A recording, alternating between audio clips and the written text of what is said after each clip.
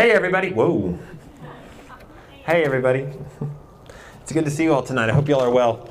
My name's Jonathan. I'm the campus minister here with RUF.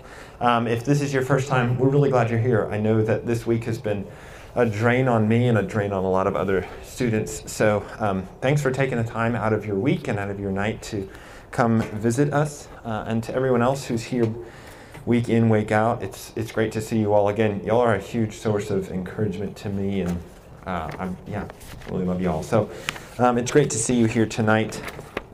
I hope that for those of you who are new, you're wondering what you stumbled into, that some of the songs that we sang give you a little indication that we are a Christian group, and we're here to lean into some of the broken places, the hard places in our life, our own brokenness, our own sin, maybe we could even call it, but also how God is gracious is the word. And we're going to keep looking at that tonight. This week I've been reflecting a lot on, I've been discouraged this week. I know that some of you have felt the same thing, just the discouragement of college and watching. I mean, I see all the Instagram stories, and I know that college is hard, life is hard right now, and the news is hard, and so I've been discouraged. I know that a lot of y'all are in the same boat, either depressed or discouraged. And so tonight, we're going to look at a piece of scripture which actually meets us right there in the midst of discouragement, and speaks really powerfully to it. So we're going to look at one of the most potent, many commentators and theologians consider this possibly the most powerful chapter in the entire Bible. And we're actually going to look at it for the next 3 weeks because it's amazing. And tonight we're going to look at how does this piece of, really simple, how does this piece of scripture encourage us? And we're going to see three things. One, we're going to see Paul encourages us with the Spirit-filled life, that we are children of God, and that we are in this emotionally together. So the Spirit-filled life, that we're children of God, and that we are in this emotionally together. So I'm going to read this text. It's a longer piece of text. And when I read that, and as I talk tonight, if you have questions, you're confused by what we're talking about, and you would like to dialogue, shoot me a text. My phone number is on the piece of paper, or if you have my phone number, then you can do it that way. So this is from Romans chapter 8, and we're going to read the first 17 verses.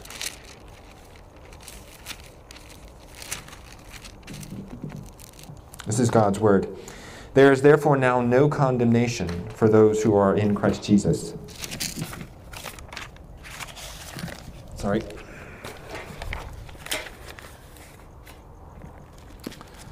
There is therefore now no condemnation for those who are in Christ Jesus. For the law of the Spirit of life has set you free from the law.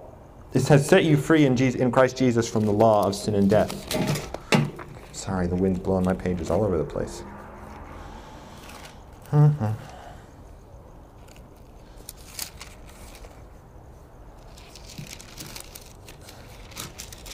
going to turn this way. Okay. For the law of the Spirit of life has set you free in Christ Jesus from the law of sin and death. For God has done what the law, weakened in the flesh, could not do, by sending his own Son in the likeness of human flesh. For the sin he condemned sin in the flesh, in order that the righteous requirement of the law might be fulfilled in us, who walk not according to the flesh, but according to the Spirit. Verse 5. For those who live according to the flesh set their minds on things of the flesh, but those who live according to the Spirit set their minds on things of the Spirit. For to set the mind on the flesh is death, but to set the mind on the Spirit is life and peace. For the mind that is set on the flesh is hostile to God, for it does not submit to God's law. Indeed, it cannot. For those who are in the flesh cannot please God. Verse 9. You, however, are not in the flesh, but in the Spirit, if in fact the Spirit of God dwells in you. Anyone who does not have the Spirit of Christ does not belong to him. But if Christ is in you, although the body is dead because of sin, the Spirit is life because of righteousness. If the Spirit of him who raised Jesus from the dead dwells in you, he who raised Christ Jesus from the dead will also give life to your mortal bodies through his Spirit who dwells in you. So then, brothers and sisters, we are debtors, not to the flesh, to live according to the flesh. For if you live according to the flesh, you will die. But if, by the Spirit, you put to death the deeds of the body, you will live. For all who are led by the Spirit of God are sons of God. For you did not receive a spirit of slavery to fall back into fear, but you received a spirit of adoption as sons, by whom we cry, Abba, Father. The Spirit himself bears witness with our spirit that we are children of God. And if children, then heirs, heirs of God and fellow heirs with Christ, provided we suffer with him in order that we may be glorified with him. This is God's word. Let me pray real quick. Lord in heaven, thank you that we are here again tonight on campus at New Mexico State, and the mercy that is, that we are coming from across town, across the state, into this place, and that your Spirit is with us. We pray, Lord, as we look at your word, that it would encourage us, and that as we look at what your Holy Spirit does in and through and for us, that we would be nourished and equipped to serve you and love others. It's in Jesus' name that we pray. Amen. Okay, so what we've been talking about throughout this book, as we've been studying the book of Romans, has been what God does for humans. What God does for humans. First, God's mighty acts of saving human beings that we've called justification. Of God coming and declaring us righteous by his mighty application of Christ's perfection to us. And that it's received by faith alone, by trusting in what God has done in Christ. We call that justification. Now we're beginning to pivot and we're talking about sanctification. Sanctification, which is God's work in and through us to make us more like Christ, to change us into the kind of people that we all wish we were. And we're going to continue looking at that tonight. And we're going to look at this, and we're going to see that this encourages us. As Christians, when we're in the midst of discouraging times in our lives and our faith, that this is encouraging. And so I hope that as we meditate on this, that you come away encouraged, nourished emotionally, spiritually, and even socially, even physically, of what God is doing. And we're going to look at this in three ways. Like I said, the Spirit-filled life, children of God, and emotions together. So let's look at this together. So we're going to dive in first at the Spirit-filled life. And so we're going to look first at chapter 8, 1, verse 1, which is such a powerful verse. There is therefore now no condemnation for those who are on Christ Jesus.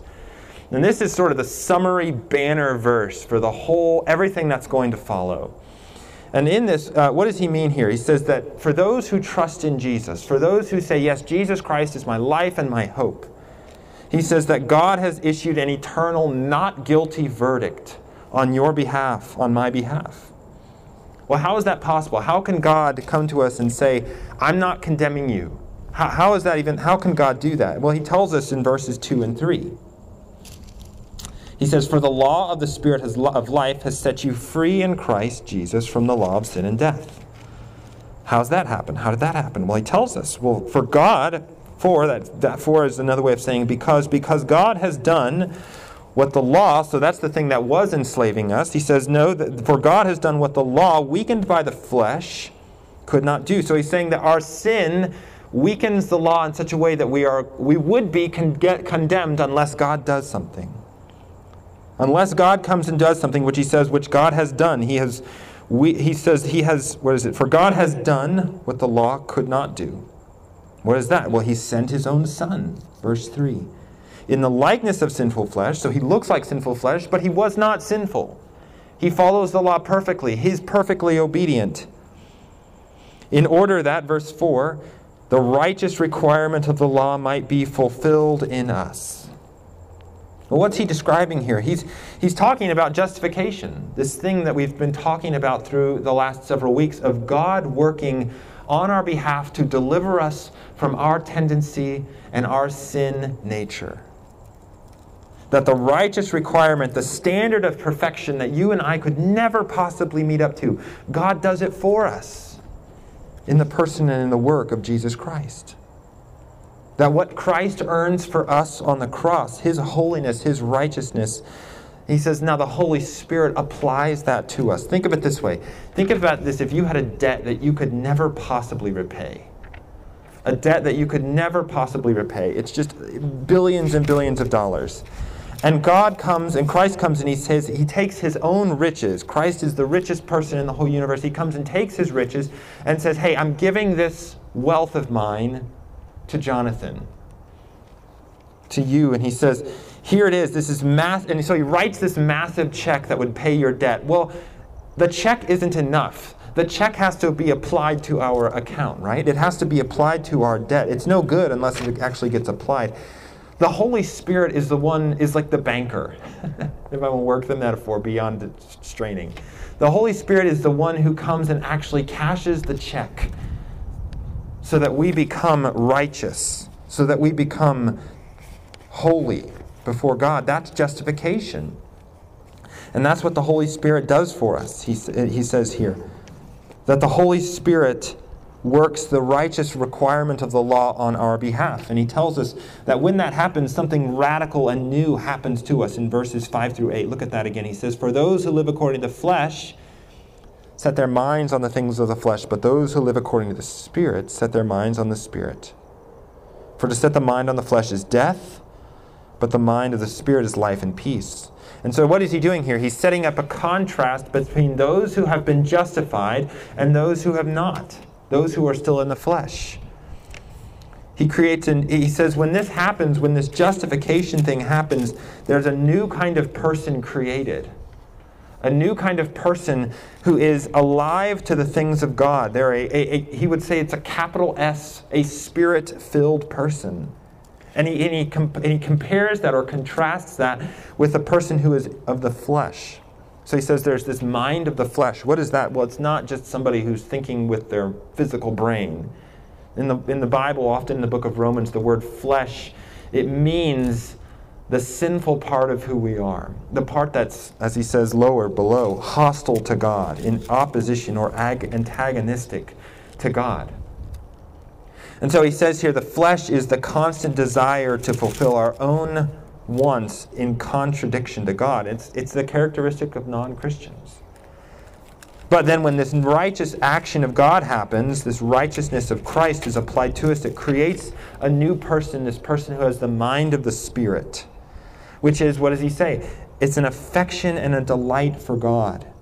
Someone who's willing to submit to God's law.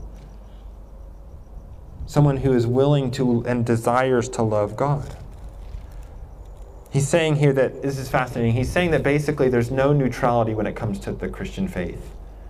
There's nobody who can say like, nah, I kind of dabble in Christianity. I like sort of flirt with it, but I'm not a huge, I'm kind of in. What he's saying here is that either you're a Christian, those who are of the Spirit, or you're not. You have the mind of the flesh. Think of it this way. Think of World War II. I know some of you are World War II buffs. Some of you even taken classes on it. What made World War II so colossal, such a massive war, was that there was very little neutrality. There was a couple of neutral, but literally most of the world was on one of two sides, either on the side of the Axis or on the side of the Allies. And there was not a lot of middle ground. There couldn't be, because there were completely different and opposed ideologies at conflict in the war, right? You couldn't be a Nazi and you couldn't be like a liberal Western American at the same time. They were completely antagonistic ways of living. And that's what he's saying here is true of Christianity, that there's no neutrality.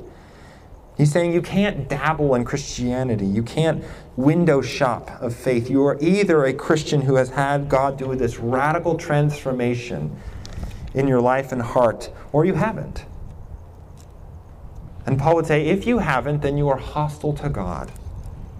Even if you don't feel like it, that you have a hostile attitude toward God. But he says, if you are a Christian, you've been united to God in Christ. You've been united to Christ, and you have a new set of desires, a set of desires that to know and love and obey God.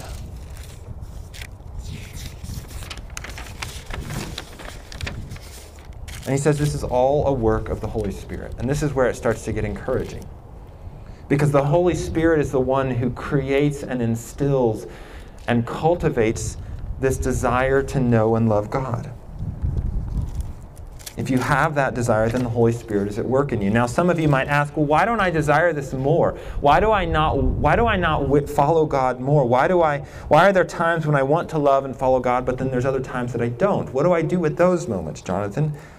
Does that mean that God isn't active in me? Does it mean maybe I'm not a Christian?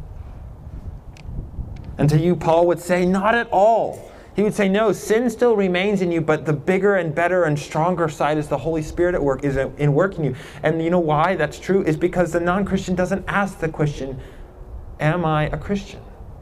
It's only those who have had God work mightily in their hearts and lives who are saying, hey, why don't I wish I loved God more? It's only that person whom God has worked in a saving way.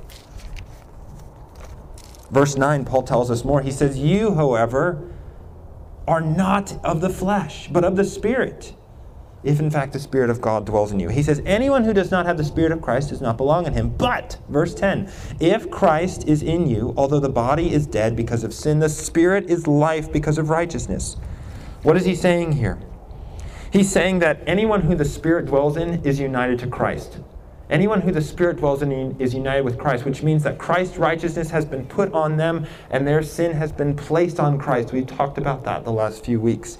And if that has happened, then the Holy Spirit automatically 100% is in you, working for your good and God's glory, and giving us that no condemnation verdict. Think of it this way. I went to college in New York City, and one of the weird quirks of the school I went to was that it was in the Empire State Building, which was weird. And there was this thing that would happen when I would have friends come and visit. They'd want to go up in the Empire State Building because it's kind of a novel building. And they couldn't go up. Well, what would happen is they'd come in like the middle of the summer, and so the lines to go up the Empire State Building were super long. They'd wrap around the block, and if you wanted to go up, you had to wait in line, and they were only there for a couple of days, and they didn't want to spend several hours standing in line. But I was a tenant of the Empire State Building because I went to school there. And so part of being, the only perk of being a tenant at the Empire State Building was that I had this pass that could bypass the lines, and it could get you half-price tickets, which was another perk. And so what would happen is we would skip all the lines and go straight to the front of the line. And I would flash my little ID, and the other person, my friends who were with me, got all the benefits of that. They got all the benefits of being, in effect, united with Jonathan. That's what happens when you're a Christian. That when you're united with Christ, all the benefits that come with that are passed to us, which is the Holy Spirit in and with and for us. And that gives us great hope. It tells us that Christianity is not just some sort of pious hope and feeling of God's delight, but it's actually something that gives us confidence and hope. Verse 11 tells us that. For if the Spirit of him who raised Jesus from the dead dwells in you, he who raised Christ Jesus from the dead will also give you life in your mortal bodies. What is that saying? It's saying that Christianity is a faith that actually affects your mortal body in some way. Like the stuff that you're sitting on the grass with. That Christianity has an effect on that even. That the Holy Spirit is in the process and will ultimately be in the process of saving you from even physical death. That you will die, but you will not truly die, he says. That we will all be raised to life again in Christ. Here's why that's good news. A couple of years ago, I went to visit the Grand Canyon. I don't know, how many of you all seen the Grand Canyon? The Grand Canyon is in the middle of nowhere. You're driving to the Grand Canyon, and you're looking around, you're in this forest, and you can't see anything. There's nothing but trees, and you're like, there's no way there's a Grand Canyon here. And then I remember driving through, and I saw a tiny, tiny little sliver of the Grand Canyon. Just a tiny little sliver of it. And I was like, oh, I saw the Grand Canyon. And I remember thinking like, oh, this is going to be, this is great. Look, I just saw it. And my sister, who had been to the Grand Canyon before, she looked back at me and said, you haven't seen anything yet. You haven't seen anything yet. And I was like, I saw the Grand Canyon. And she said, wait, you haven't seen anything yet. So we get to the visitor center, we get out to the observation deck, and I walk out and I see the Grand Canyon in all of its incredible splendor. And I completely forgot about everything else that I had seen. Everything else that I had seen, that tiny little crack through the trees on the drive up, it paled. It was nothing compared to this massive canyon of layers and layers of rock and of eagles riding on air currents and of powder blue sky and red rock and green trees and dusty air blowing around and sparkling water. It paled. It was breathtaking. It was overwhelming. That's what verse 11 is telling us. It says that right now, we get glimpses of what the Holy Spirit is doing. Glimpses, but he says, you haven't seen anything yet. The best is yet to come of what God is doing, what the Holy Spirit is doing. He says, the work that God is doing in your spiritual life and even in your body, you haven't seen anything yet. The best is yet to come. So what is the Spirit-filled life here? It's the life where God unites us to Jesus when we trust in Christ. And with that comes in the flooding of the Holy Spirit, who gives us Christ's righteousness as a gift and actually puts that into our account, who transfers us from hostility to God to delighting in God, who dwells in us and gives us his own presence in and with us, and who says, you haven't seen anything yet, with the promise of life after death. But that's not where it stops. He says, now, if that's true, if that's what the Holy Spirit is doing, what's our posture before God? And that's the second thing we see here, is of living like children. It introduces a new way for us to live as Christians, as to live like children. Look at verse 12. He says, so then, or in light of this, brothers and sisters, he says, we are debtors, not to the flesh, to live according to the flesh. For if you live according to the flesh, you will die. But if by the Spirit you put to death the deeds of your body, you will live. For all who are led by the Spirit of God are sons of God. For you did not receive a spirit of slavery to fall back into fear, but you received a spirit of adoption by whom we cry, Abba, Father. What's going on here? Well, in verses 12 and 13, he's calling us to a radical new obedience because of what the Holy Spirit has done. He says we're debtors. All that God has done for us in his love, he says, when you really understand what God has done for you in Christ, what the Holy Spirit is doing in you, when you really understand that, then you desire, you long to love and obey God. Why? Because when you really understand grace, when you understand God's free gift towards you, you want to respond in love. Think of it this way. How many of you have had a class, or maybe unfortunately have a class right now that you're failing? It's not going well. Don't raise your hand. Okay, you can raise your hand. Some of you raised your hand, and now you're all up there. But all right, so you're not just doing poorly in the class like a C minus. You're like you got an F on this class. It's like game over. And not only did you bomb this class hard, but now your GPA is in trouble and your scholarships are on the line, and so you're in deep, deep trouble as a student. And you're expecting to get kicked out of school. And you're sitting at your computer waiting for the email from the dean that says, hey, you're no longer a student at New Mexico State. And then all of a sudden you get an email from the dean of students and he says, hey, the professor called me and he wants to give you an A. Not because you deserve it, because he thinks you're a good, he loves you, he thinks you're a good student. And not only does he want to give you an A, he wants to give you private tutoring. He wants to meet with you one-on-one and make sure that you do well in all your classes. And not only that, he wants to do it all for free. And not only that, he wants to make sure that you get a better scholarship than the one you had. That's the email you get, not the you're kicked out of the university email. Now, imagine that. If you were to get that email, how would you respond? Would you be like, oh, great, I can coast through college now. I don't have to try anymore. No, that's preposterous. You would say, I want to try all the harder now. I want to be the best student that I could possibly be. I want to live up to his expectations. I want to be the best student I can be because of his grace towards me. If that's true of a professor's grace, how much more true is that of God's grace, who loves you so much that his son would die for you? When you understand God's grace to you, when you see how much he loves you, forgives you, gives you the blessing of the Holy Spirit, you want to obey. That's what Paul says here. He says we're debtors. Not to receive a spirit of slavery. We're like, well, great, now I have to serve God all the time. No, because we want to. We long to be obedient and loving to this God who loves us. Great love inspires great obedience. When you see how God loves you, you want to obey. You want to kill the sin that remains. What does this mean here? This means that for the Christian, we sin because we forget God's grace. Any moment of sin in your life is because you're neglecting or forgetting or ignoring God's grace. Whenever you see sin in your life, it's a misunderstanding of God's love. If you get drunk on a Friday night, it's because you don't know God's love. If you look at pornography, it's because you've forgotten God's love. If you feel like you have to boast in front of your friends about how smart you are or how high your GPA is, it's because you've forgotten how much God loves you. The antidote to sin is God's love. In verse 14, he shows us what that love is, that we should be called children of God. We call this doctrine the doctrine of adoption, which is this, that God takes us into his very family. He makes us his own children. He loves and cherishes and cares for and delights in us.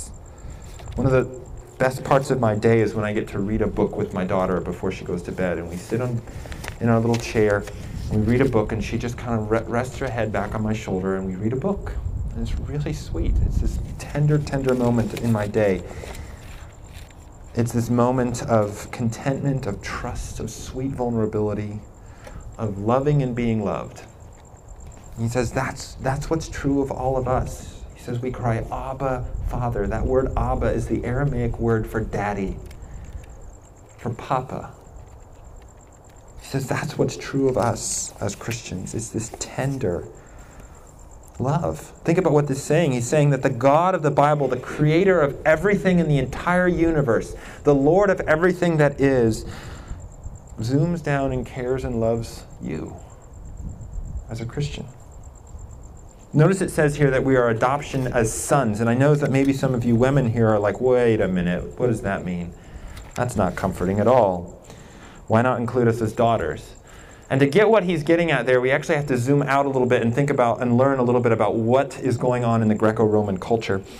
And in the Greco-Roman culture of the day, it was a really patriarchal context.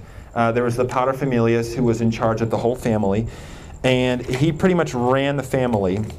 And the only person who mattered besides him was the oldest son.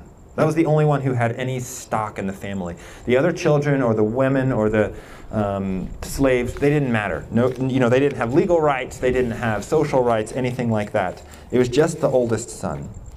And so it's really messed up. But into this culture, what does Paul say? He says, you all have received adoption as sons. He says, God brings all, including women, including children, including slaves. Those of you who don't have value in your present context, God values you. God's saying he values you even when your culture doesn't value you. He's saying adoption as sons. If he had said adoption as sons and daughters, the women in the audience would have said, well, great, the God of the Bible doesn't care about us either. This is worthless to me. But what he's saying here instead, he says sons to say that all of us, women, children, rich, poor, Latino, white, black men, women, all of us are the chief heirs, the ones who get the best that God has.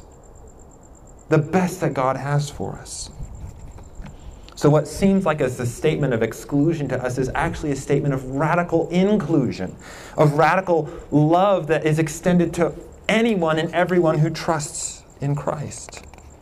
That's the kind of God that the Holy Spirit is. That's the kind of God that Christianity has. So what does this passage mean? It's showing us over and over again how much God loves us. How much God loves us. And what's amazing to me as I was reflecting on all of this is it's God loving us, not us loving God, that God lavishes his love on us. Every other religion in the world hinges, your spirituality, your loveliness, your acceptance hinges on how well you can work the spiritual world. Think about Star Wars, right? Remember in Star Wars in The Empire Strikes Back when Luke is reaching out when his X-Wing is stuck in the mud and he's trying to lift it out and he's straining, and Yoda perks his ears up and is trying to encourage him and say, you can lift it up, and then he can't. And he says, I can't do it. I'm not strong enough, or something like that. And in Star Wars, the success, your success depends on how strong you are. Your success is how well you can work the force. Christianity is the other way around. The success is based on God working for us. This personal adopting God working in and for us. It's not your power, but God who works in us in his love. Now, If that's true, we have this God and this Holy Spirit who is working mightily in and through and for you. How does that apply to your life? If this is true, and this is a question that many of you ask, why don't I feel it? If this is what God is doing for me even right now, why don't I feel it more often? Why don't I feel closer to God? Why is my life hard? And there's a little hint in verse 17 where he starts talking about suffering, and we're going to talk explicitly about that in next time. But there's a little piece here that I want to talk about is that for most of us, we're slaves to our feelings. For most of us, we're slaves to our feelings. Even you engineers, we end up thinking what we feel. We end up thinking what we feel. When I feel alone, I isolate myself even more. When I feel depressed, I hate myself even more. When I feel like a failure in my class, I won't study. And that's the opposite of what life in the Spirit looks like. I feel far from God, so I am far from God. I feel like God doesn't love me, so God must not love me. I feel like God doesn't care what I do, so I'm just going to go do whatever I want. We let our feelings overwhelm and overpower what's true. And Paul calls us here to think against our feelings a lot of the time. To think against our feelings, to tell ourselves what's true, even when it doesn't feel true. And listen carefully here, because this is something that I know you all encounter because I've talked with you all this month. You and I, we become people who think, we have to become people who think against our feelings, where we have to let evangelical thinking, that is gospel-driven thinking, correct emotional thinking. Let me give some examples of how that could work. For depression, what is depression? It's feelings that I am worthless, I'm alone, I'm unloved, I feel dead inside. And all of those are real feelings. Don't hear me saying that those are just, those are figments of your imagination. Those are real feelings that you're feeling. They come from sadness and isolation, and ultimately, this would say they're not necessarily true. They're real, but not true. What Paul is saying here, if it's true, it says then that God is at work in you, that you are not worthless because you are his daughter or you're his son, that you are not alone because the Holy Spirit dwells in you, that you are not unloved, you are his child, that God deeply loves him, and he will not abandon his children to despair and to death. So we're learning together to think against our feelings. Think about addiction. You name it, pornography, alcohol, drugs. Behind every addiction is a desperate desire to escape and to feel warmth. Addiction, according to a counselor named Jay Stringer, he says it's a fake medication for our deepest needs for connection and relationship. What does the gospel offer?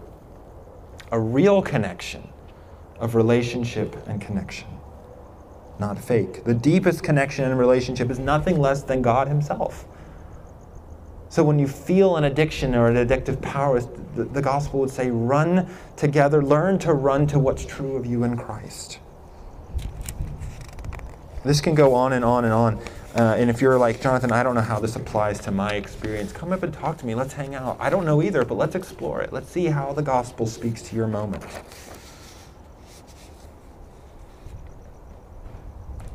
So here we are with this amazing life that God calls us to, of freedom, of loveliness, of seeing his warmth. And I'll just say this and then I'll wrap up, that we are called to do this together. That this is too much for you to do by yourself. I think the number one issue facing New Mexico State students right now is loneliness and isolation. That we think that I can live a godly, pious life by myself. And what is that? It's loneliness. It's the inability to be vulnerable, the inability to leave my computer, close my phone, and go talk to somebody about what I'm scared of or what I'm afraid of. Do you have the friends who can help you walk in the Spirit, who can help you, who will remind you of how much God loves you? If you don't, you will be discouraged. That's just facts.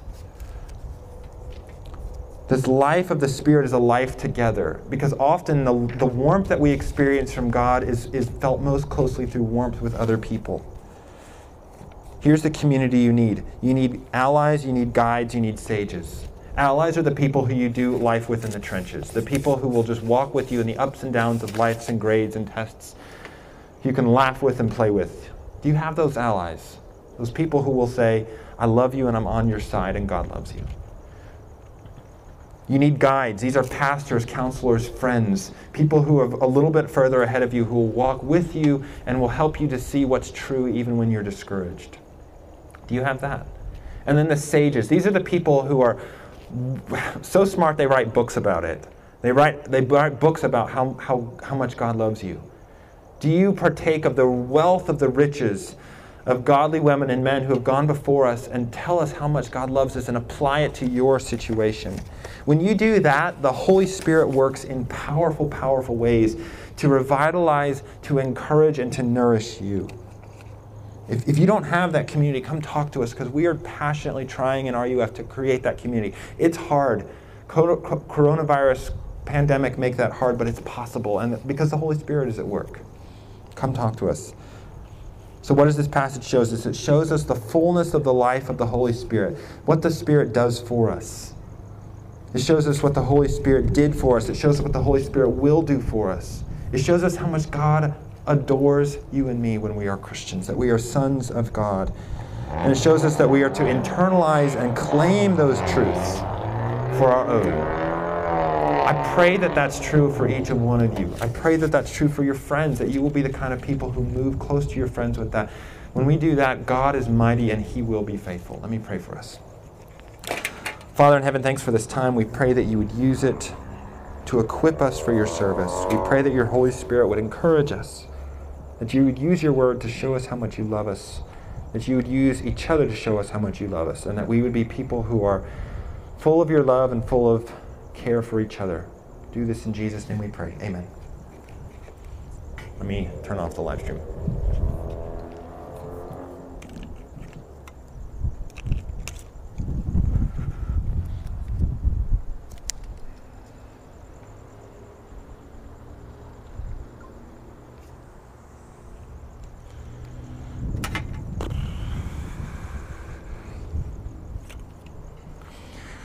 Okay, someone texts and says, how do we fight the self-fulfilling, secretly flesh-indulging kind of Christianity that seems to blur the line between true submission to God and the self-bent religion?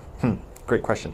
How do we fight the self-fulfilling, secretly flesh-indulging kind of Christianity which seems to blur the lines between true submission to God and self-bent religion? Simplest answer is dig deep into Scripture. If there's a Christian community or a Christian pastor who's doing something that's pretty explicitly contrary to the Bible, they're on the wrong track.